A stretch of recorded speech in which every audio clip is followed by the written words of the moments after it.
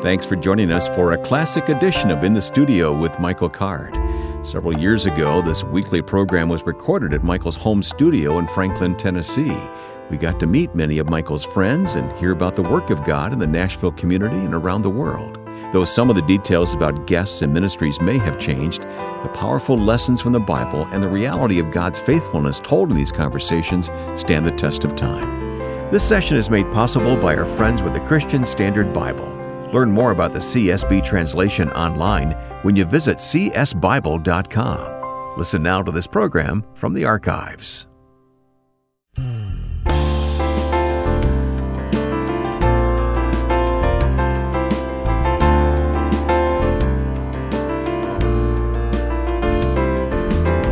This is In the Studio with Michael Card, coming to you from beautiful Franklin, Tennessee. I'm Wayne Shepherd. Michael, last week we talked about the podcast that goes around the world. Here's an email from somebody in Australia. Wow, there you go. Who listens to the program. Mike listens to us. He says, my first introduction to Michael's music was when I purchased 2 secondhand vinyl records. Wait a minute. 15 years ago. I used to listen to you on Secondhand? vinyl. Yeah. Does that mean that someone who had them didn't want them anymore? I won't tell you about the garage sales I've been to. Oh, man. Oh, that's brutal. Mike says, I was really taken by the depth of the words and the teaching in the songs when Michael visited Australia in 1994. I made a point of attending his concert in Sydney. I was not disappointed, he said. Recently, whilst Googling the web, it's very biblical, I wondered what Michael was up to. What a gold mine I discovered. I've downloaded about 25 archive broadcasts so far. I've been entertained, challenged, excited, and encouraged each time I've listened. All for free. All for free. The mix of teaching and music and interviews is great. The enthusiasm from Michael and all of you as the guests is really inspiring and encouraging, he says. Wow. From Thank Australia. you, Mike. Yeah. Nice note. That sort of keeps you going, doesn't it? It does. Yeah. We'd love to get your comments here at inthestudio@michaelcard.com. Especially the good ones. We only let you see the good ones. If you don't like it, send that one to Wayne. But all the encouraging ones, send to me. Yeah. All right. Coming up on today's program, Michael's going to sing for us. Jeff Taylor's going to join you in a song here in just a moment at the piano.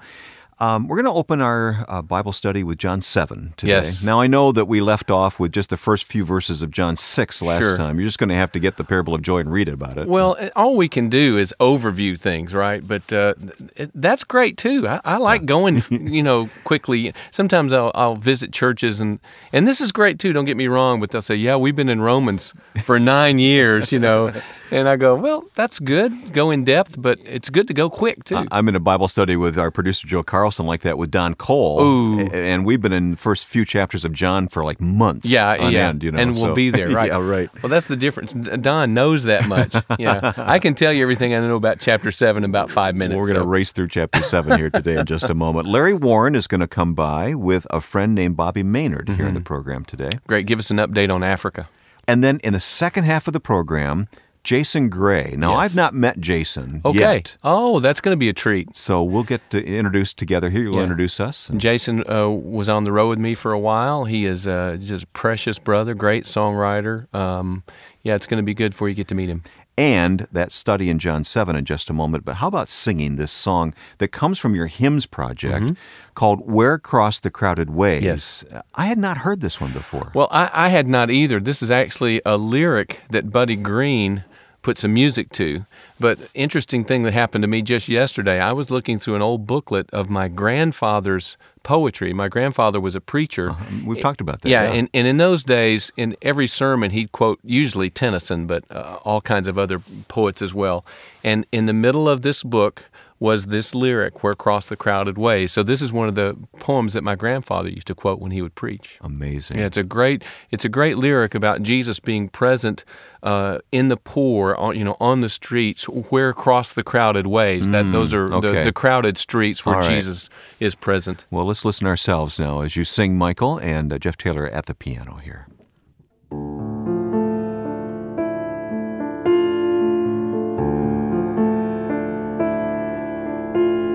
Where cross the crowded ways of life, where sound the cries of race and clan, above the noise of selfish strife, we hear your voice, O Son of Man.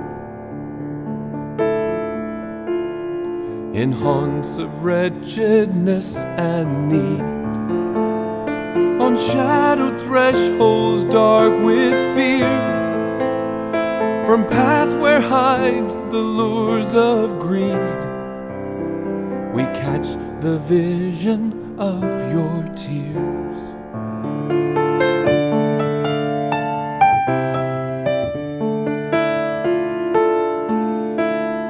From tender childhood's helplessness, from woman's grief, man's burden toil, from famished souls, from sorrow, stress, your heart has never known recoil. The cup of water given for you still holds the freshness of your grace, yet long these multitudes to view the sweet compassion of your face.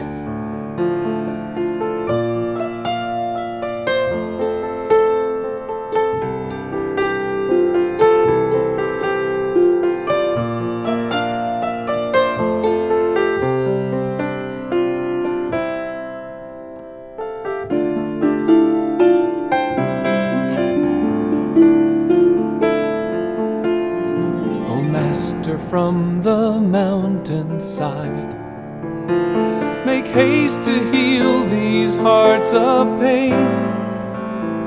Among these restless throngs abide.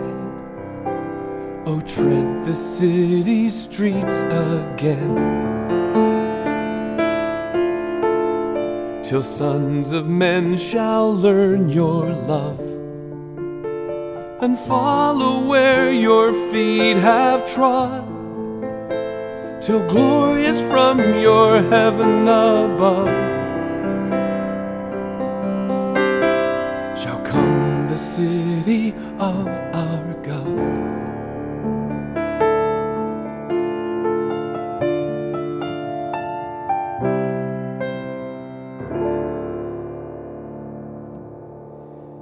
Nice. We're across the crowded ways. Thank you for introducing that song to us. Again, it's on the hymn CD. Yes, and thank you, Buddy Green, for giving us that music. But we heard it in the studio here today, not from any CD. That's right. So, hey, John chapter 7. Let me set this up again by explaining for those who have not been with us previously that we're kind of moving through John quickly here. At Mach speed. Yeah. But you wrote about this in a book called The Parable of Joy. Yes. And you translated John in that book. Right, and that was some years ago, and our partners at RBC have republished that book, and I'm very thankful and grateful that they did that. You entitled John chapter 7 in your book, The Golden Pitcher. Yes. I know I said this last week, but this is my favorite chapter. There is more going on in chapter 7 of John. There are all these parallel. There are at least two parallel stories that are going on.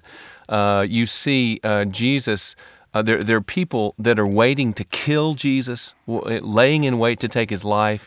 You see his own brothers are mocking him. You see this side of Jesus that people just don't seem to understand is portrayed in the Gospels.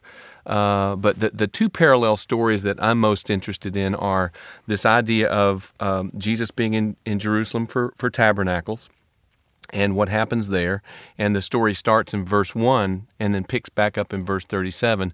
But then there's this other parallel story of some temple guards who have been sent to arrest Jesus.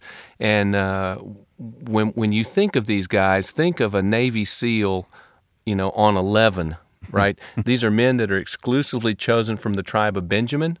Benjamin was the warrior tribe. Mm-hmm. The battle cry of Israel was, "Behind thee, O Benjamin." Okay, you get that image. Yeah, they always go first. Yeah. So these are the Navy SEALs of the Israelites. These are the special forces. The special forces, exactly. Just think of those kind of guys, right?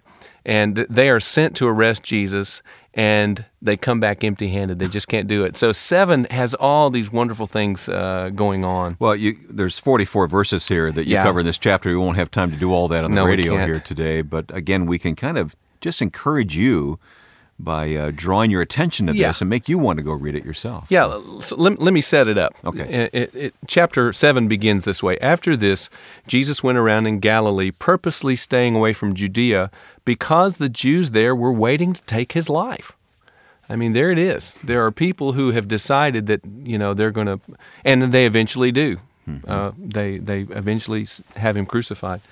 But when the Jewish Feast of Tabernacles was near, now don't get worried about tabernacles. It's Thanksgiving. That's what tabernacles is. Okay. It's a harvest feast in September that was Americanized into Thanksgiving. So Jesus is there for Thanksgiving, right? All right, that's understandable. Yeah, you can do that. When the Jewish Feast of Tabernacles was near, Jesus' brothers said to him, and these are his physical brothers, "You ought to leave here and go to Judea so that your disciples may see the miracles you do. No one who wants to become a public figure acts in secret. Since you are doing these things, show yourself to the world." And here you go. Here's your whispering. Here's the parenthetical statement. "For even his own brothers did not believe in him." See, only John will do that for us. So here is Jesus. His own family are ridiculing him, don't believe in him, and the Jews there are waiting to take his life. I mean, what a context. So his own family are kind of pushing him out there saying, go do your show over here. Well, they're mocking him. Yeah. They're mocking him. Now, we know later some of Jesus' brothers came to faith, James Right. and Yeah. Jude. Yeah. But And paid with their lives. at this point, they are not believers. But the thing I need you to remember, though, is that Jesus is going to Jerusalem for the Feast of Tabernacles. Okay. So let's jump ahead All right. to the end of that story. Okay, now, Verse 37, you verse said? 37. Now, it's been 37 verses. Okay, on the last and greatest day of the feast, you got to stop right there. What feast, right? Well, Feast of Tabernacles, right? Well, what happens on the last and greatest day of the Feast of Tabernacles? Do you know? I was going to ask you to explain that. Yeah, right. Well, and this is where it gets really interesting, and you've got to stop and look at this before you go any farther.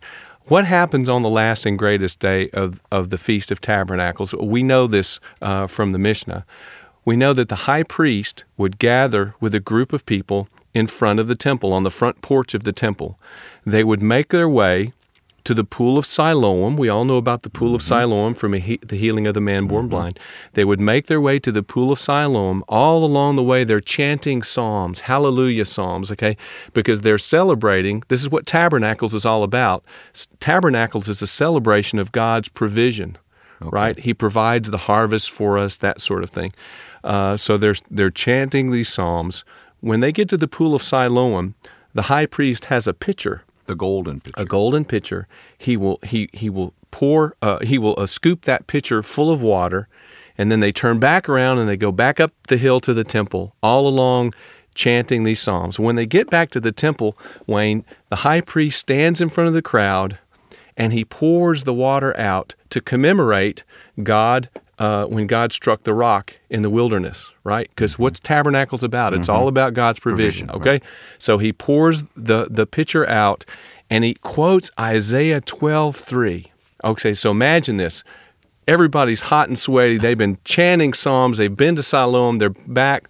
The high priest pours out this pitcher of water, and this is what he says.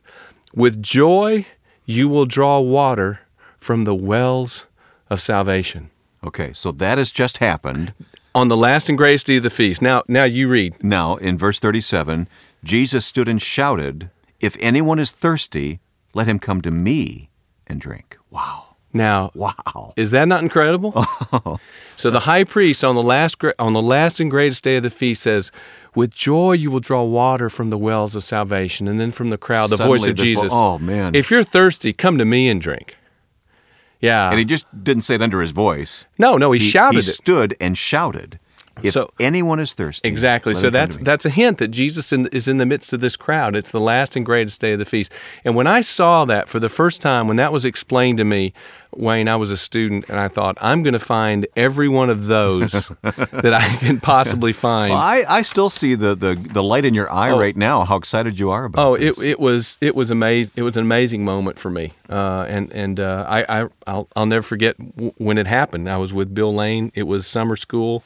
And he taught that to the class, and I just said, okay, there's the rest of my life right there, is finding as many of those things as I possibly can. Okay, well, we read how the crowd reacted when Jesus stood and declared that. Right.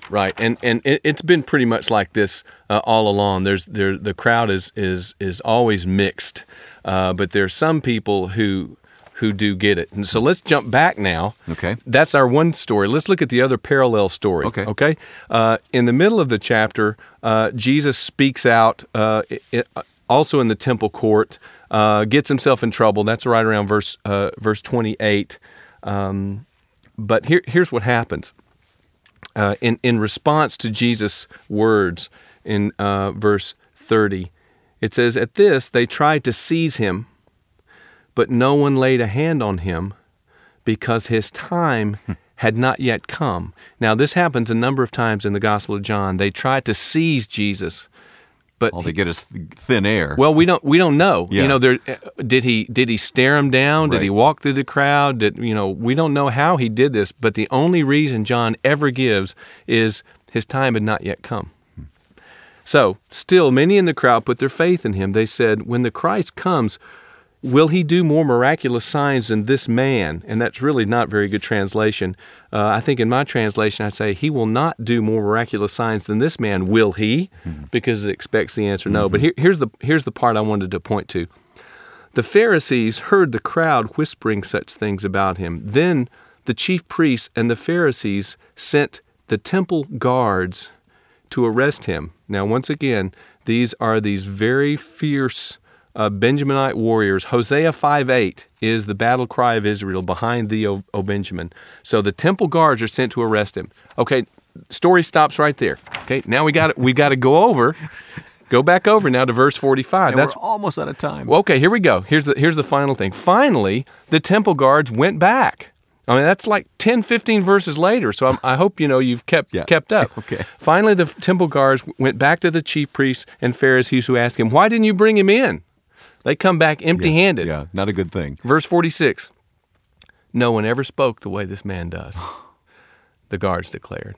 So I just leave you with that. The image of these big Navy SEAL, Benjaminite warrior temple guards, they've been sent with a direct order from the high priest to seize this man, to arrest this man. They come back, and all they can say is, "Nobody ever talked like this before." That's amazing. Yeah. That's just amazing. Boy, that makes me want to just jump into this. Oh, it's a great chapter. Yeah, on my own. Thank you, Michael. It's the teaching is in book form in the Parable of Joy. Of course, start with the Scriptures. Absolutely. And stay and end with the Scriptures. Yeah, just stay there. Okay, all right. Hey, thanks, Michael. Coming up in a moment, we'll talk with Larry Warren about the state of things in Africa.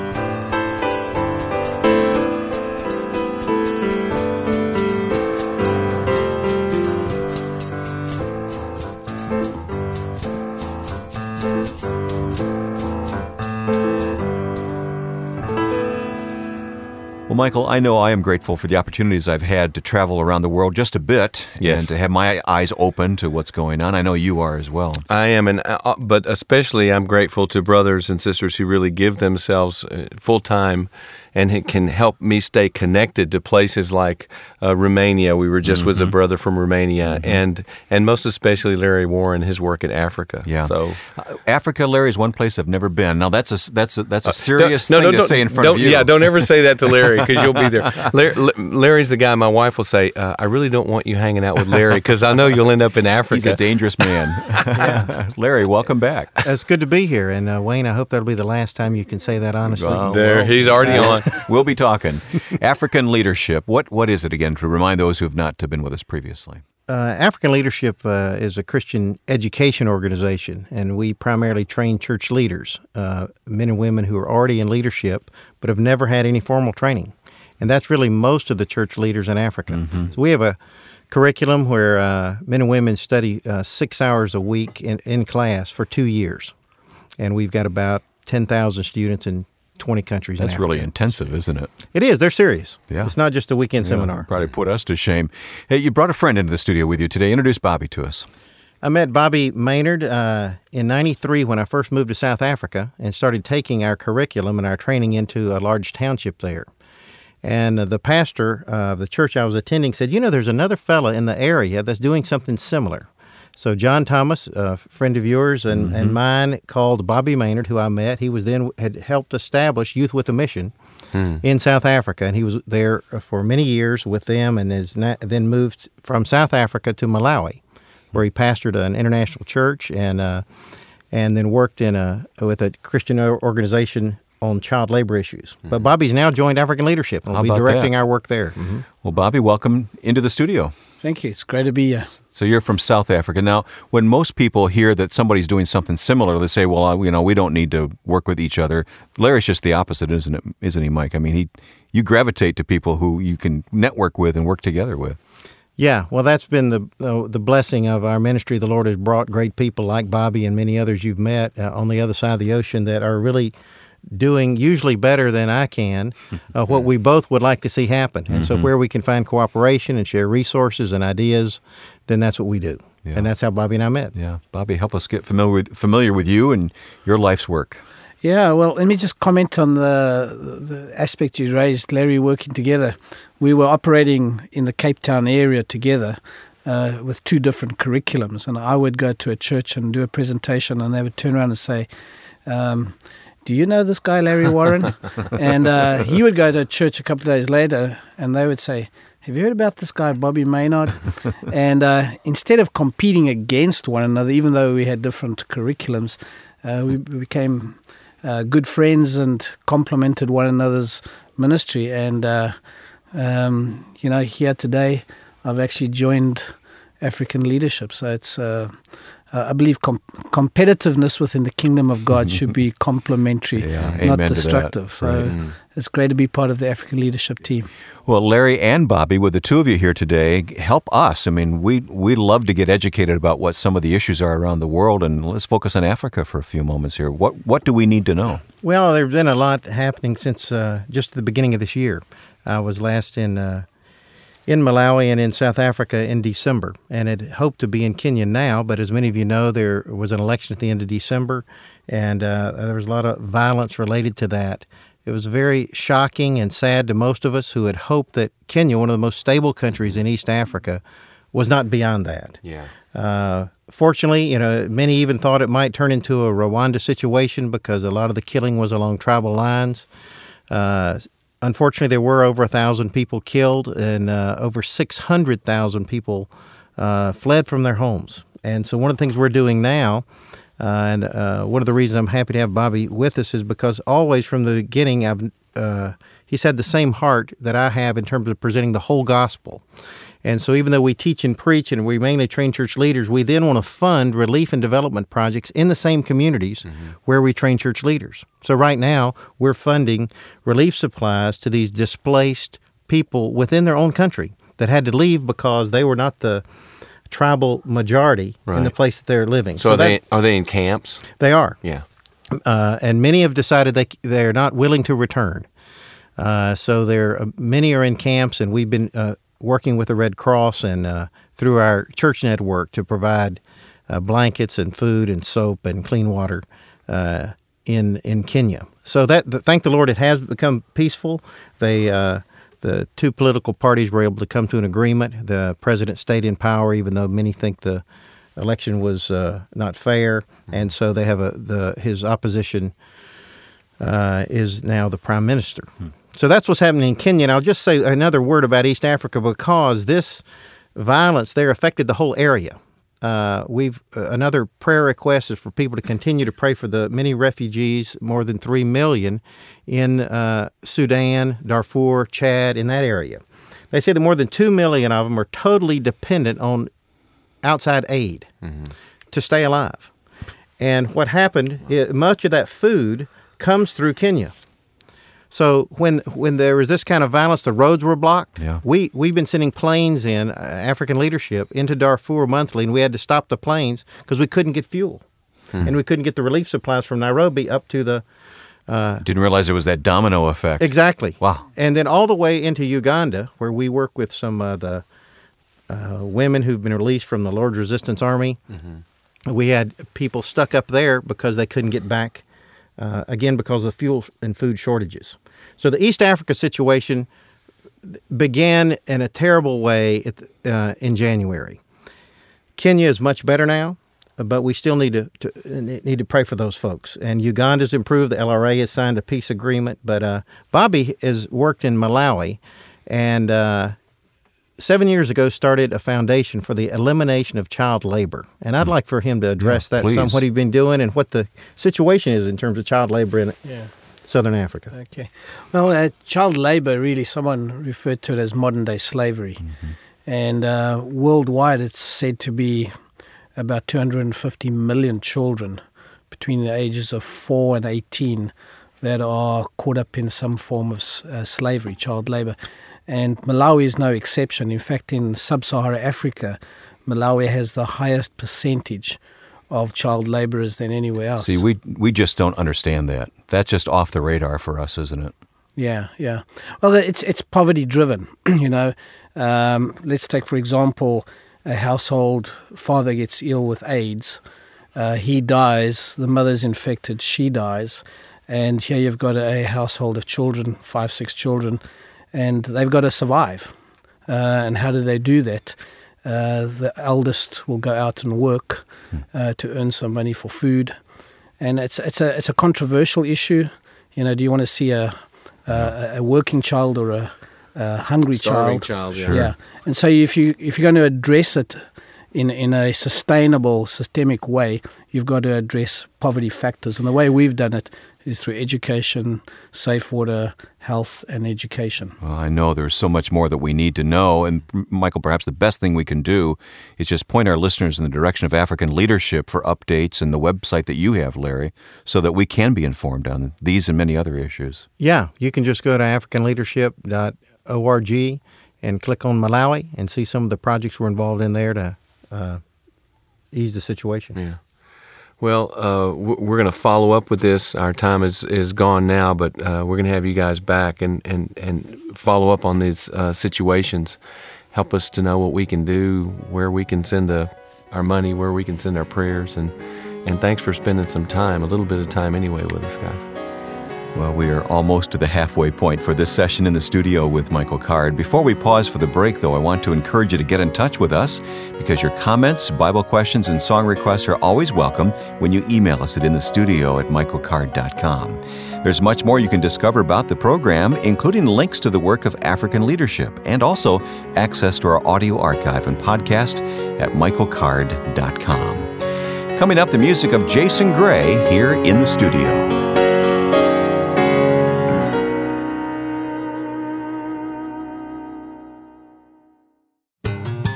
I love God's Word, and the CSB Study Bible is a wonderful addition to help you grow in love and devotion to the truth of the Bible. This fresh translation combined with meaningful commentary and study tools can help you make lifelong connections with God's Word. Search for the CSB Study Bible at csbible.com. Put your interest to learn into action as you open up God's Word with an array of study notes and word studies and more for your deep study and daily reading. When you visit online, see how you can explore the rich meaning of the text through this edition. Be sure to use the special 40% discount on your CSB purchase through Lifeway. Type CARD40 with caps, no spaces, in the promotion code for your 40% discount with Lifeway. I hope the CSB Study Bible can be used to further your discipleship journey. Search for CSB Study Bible now at csbible.com.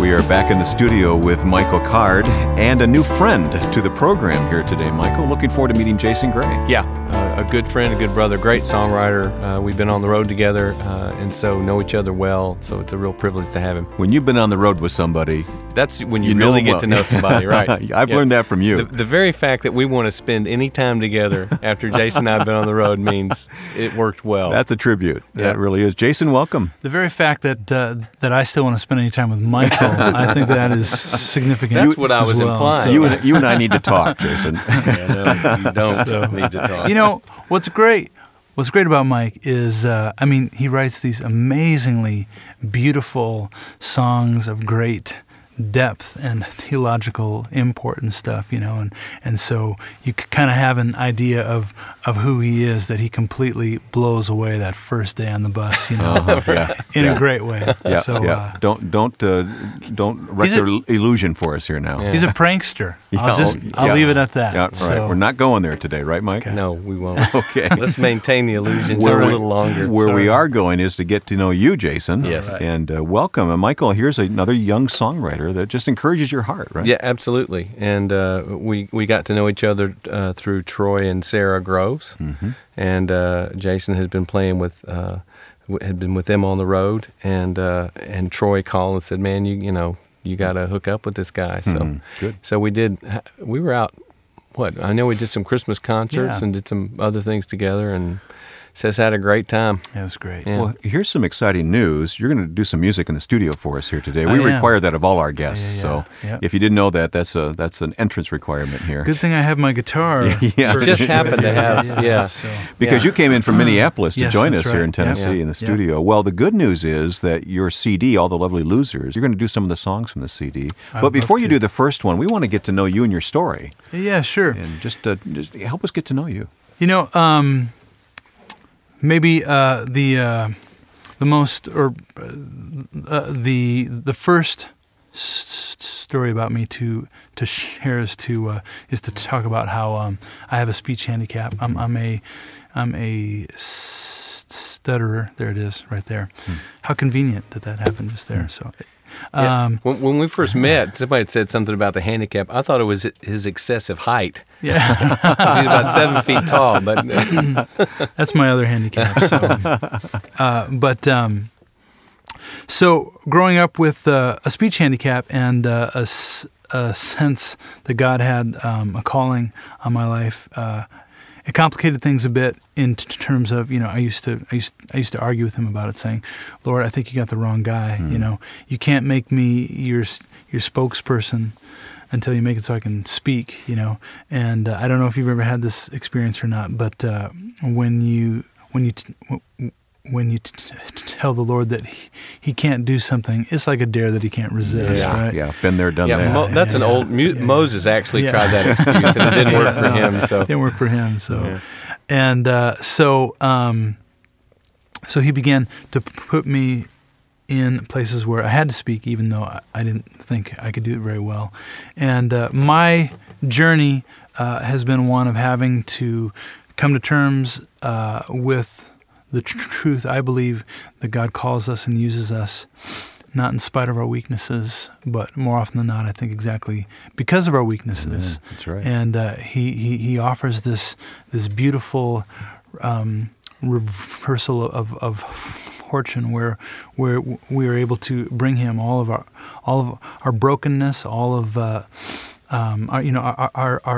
list of insecurities and hurts and wounds. And he turns it around and redeems it, and makes it exactly our list of qualifications. Yeah, without your wounds, where would your power be? Yeah. Well, I think too. I mean, I believe that we have an enemy who wants to destroy us, or at the very least wants to hinder us from being all that we were meant to be. And I love that we are able to take all the things that our enemy intended to use for evil in our lives, whether it's brokenness, addiction, depression, handicaps, failures, whatever it might be. And when we give it to the Lord, he turns it around and uses it against our enemy to build his kingdom. That's fantastic. And what greater revenge is there than that? Yeah. Sweet revenge, huh? And so yeah. Well, now that we know your story, let's hear some of your music. This is Blessed Be? Yes, it is. So this is about how I used to think that God was always looking for impressive, competent Marlboro men, who didn't struggle with fear or doubt. And I couldn't do that, so I was so grateful to read in the Beatitudes where Jesus describes exactly who he finds commendable when he says, "Blessed are the poor in spirit, and the meek, and the impressive." No, Those who mourn, for they shall be comforted. The competent, no. Those who look in the mirror and see how much mercy they need, and so hopefully they're willing to extend it to others. In a word, it seems like he's saying, blessed are the losers. And as I like to say on tour, I said, and that's good news for me and Mike Card. But anyway, here's a little snippet of that song. I have a cold, so this is a real. I'm living it. This is about weakness, and I'm doing it in my weakness here. So.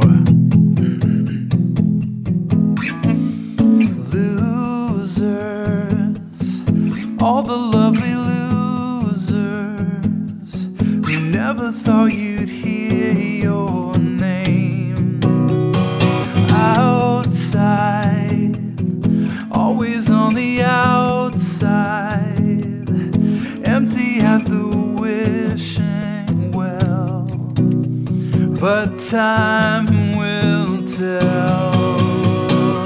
Blessed be the ones who know that they are weak.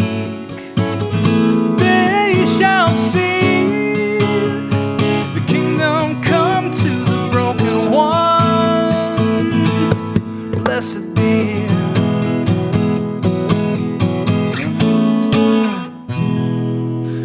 That's a verse of that. Well, if that's hoarse, Oh man, I don't want to hear you unhoarse. No, you got it right there. I assure everyone who's hearing me right now, I sound fantastic on my records. Okay, we have two other songs that we want to set up and introduce.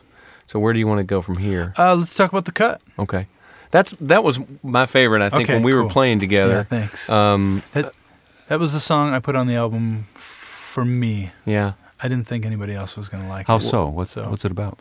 Well, it just has, it's got some brutal imagery in it, you know. As you tenderly, carefully ravage me. I thought for sure people were going to hate that line and stuff. But interestingly enough, that's the song that everybody... Well, it's another perspective of what you were talking about earlier, how he uses weakness and he uses, the cut, he uses the pain, and that's the best stuff. You know, we just met today, and I'm just hearing your music for the first time, but it sure seems like you're really into just the real stuff, and just authenticity and honesty, and thank you. That's what your music's about. Well, let's ask you to do the song right now. Do you want to say anything more about it before you actually sing it for us? Yeah, sure. You know, the song in part was inspired by a friend of mine was on vacation, and he visited a vineyard, and he was talking to the proprietor there, and the man there explained that they will go out in the spring and they will cut off the first fruits and throw them away. And my friend was surprised by this, and because it seemed wasteful, and asked him why. And the man explained, well, you see, because when you cut off the first fruit, then the fruit that grows back then is bolder, more flavorful. It's the good stuff, and we want to get to the good stuff. And of course, this story terrified me because we read about how Jesus talks about pruning the vine, you know, and it's hard enough to accept the fact that he comes with a pruning blade and cuts off the branches that don't bear fruit, you know. But I thought the fruit was safe. And I began to wonder, how many of the good things do I do, like going to church, reading the Word, giving to the poor, tithing? How many of the good things do I do in hopes that God will leave me alone? You know what I mean? Like, look, here's my fruit. You don't have to bother with me. You know, you can just leave me alone. But He loves us. He loves us too much to leave us alone, and I believe He wants to get to the good stuff. And so when He comes into our lives with the pruning blade, you know, it hurts. It hurts, but hopefully we can take a comfort knowing that anything He cuts away does not diminish us, but makes us more of who we were always intended to be. The song says the cut is what makes you whole. The cut makes us whole, yeah. Oh, you said it so well, and you say it so well in the song. Let's hear it now. Jason Gray in the studio.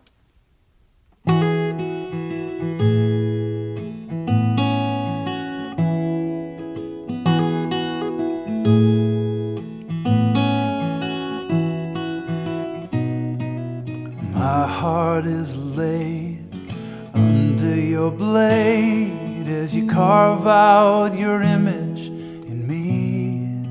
You cut to the core, but still you want more as you carefully, tenderly ravage me. And you peel back the bark and tear me apart to get to the heart of what matters the most. I'm cold and I'm scared as your love lays me bare, but in the shaping of my soul, the cut makes me whole.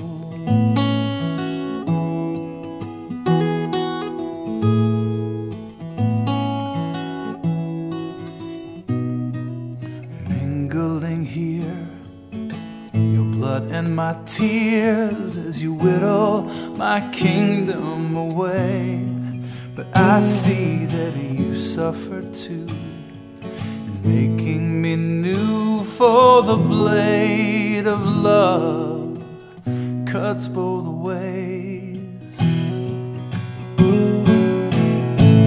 As you peel back the bark and tear me apart to get to the heart of what matters the most, I'm cold and I'm scared as your love lays me bare, but in the shaping of my soul, the cut makes me whole.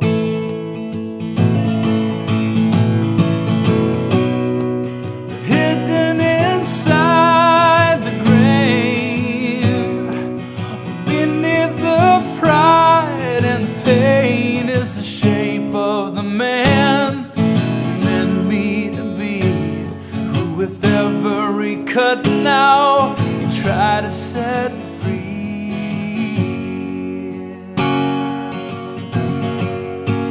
Come now, set me free.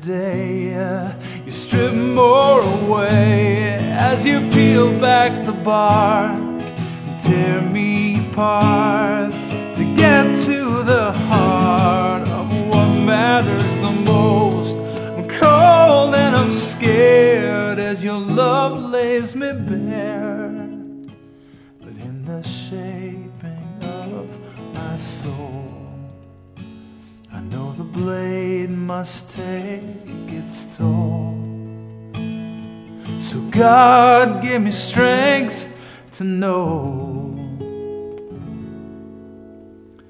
that your cut makes me whole.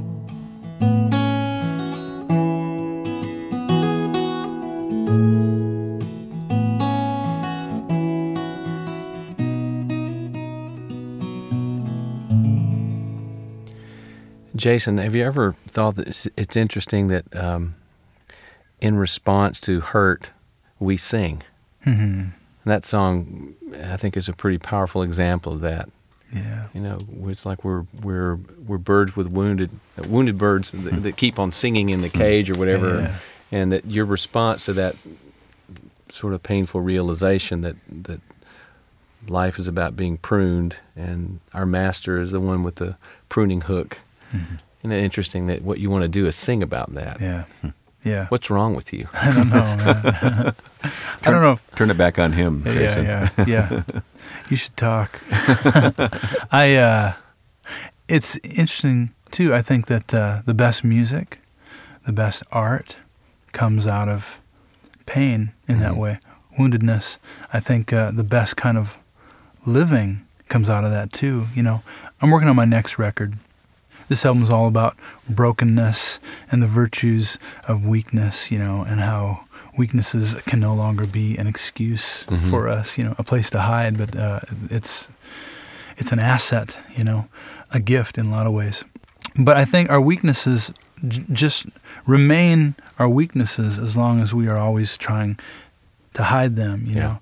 And I think at least myself, I exert so much energy trying to hide from people. And like my greatest fear always is being found out, you know.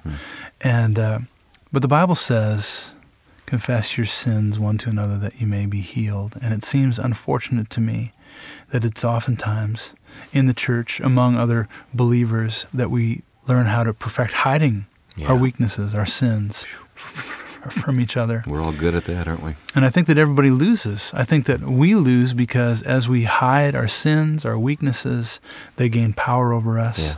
And then also as we hide them, I think we deny the people around us a chance to see how God's grace works in a real person's life. It's really powerful. We've got just a few seconds before we ask Jason to sing a third and final song for us in the studio here today. Jason Gray, but we got to ask you to sing this song. Everything I Own is the song. Yes. Mike, you're going to join him on the piano? Yeah, and this is another one from the road that I remember well being struck by. There's the song turns around. There's a little trap at the end of the song. It's great. I won't give it away. Okay. I won't give it away. All right. Jason, thanks for being here. Oh, thanks for having me, you guys. Jason Gray, Everything I Own.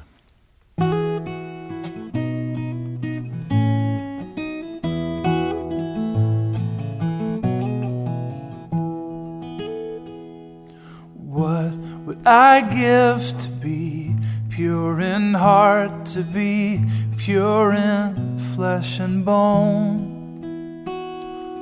What would I give to be pure in heart? I'd give everything I own. I'd rid my whole house of its demons of lust and open the window to trust. And out of that window all fear will have flown. I'd give everything I own.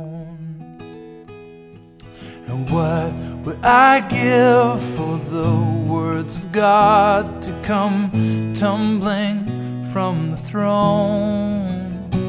I mean, what would I give for the very words of God? I'd give everything I own.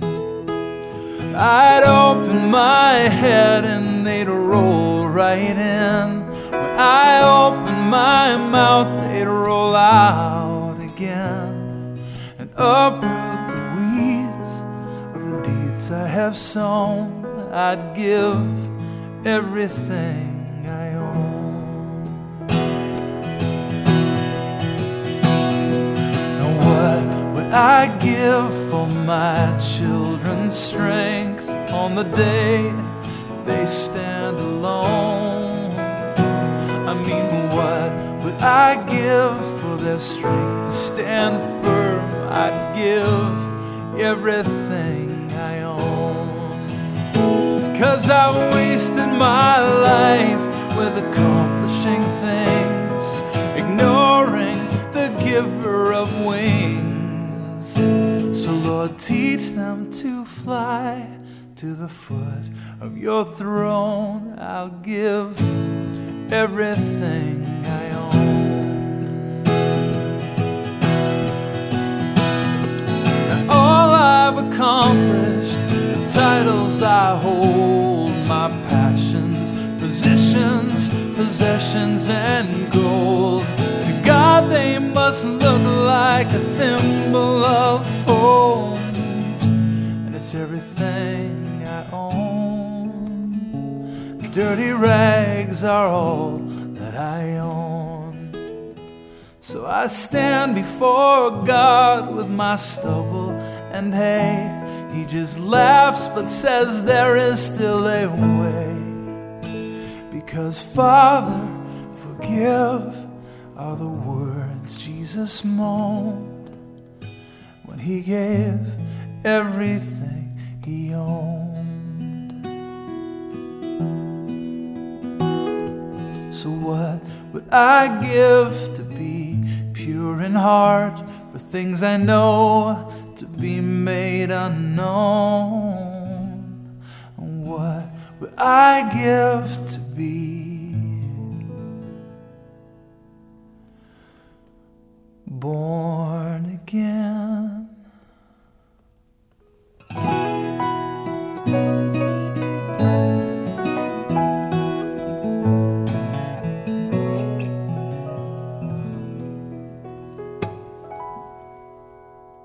We're so glad you sat in with us for this session in the studio. If the Lord has used this hour to help you consider some new insights about your relationship with Christ, please take a moment and pass along your comments. There are several ways to do this. Post a review of this podcast on Apple Podcasts, or give your reaction on Spotify, or email your reactions when you write inthestudio@michaelcard.com. Look for information about our guests on our podcast page at michaelcard.com. And stay current with Michael's ministry and interact with other listeners when you check out the Michael Card Music Facebook page. We're so glad to point you to the wonderful resources from our sponsors at the Christian Standard Bible when you visit csbible.com. We hope you'll explore the in-depth commentaries and topical editions and study Bibles that can help enrich your understanding of God's Word. Take a moment and see what's waiting for you when you visit csbible.com. When you order, use the promotion code CARD40, typed with caps and no spaces, to receive your 40% discount on CSB purchases through Lifeway. Take the steps to learn and grow this summer at csbible.com. For Ron Davis now, and Susan Sermon and Lance Mansfield, and of course our producer Joe Carlson, I'm Wayne Shepherd. We're glad you've spent time together with us in the studio with Michael Card.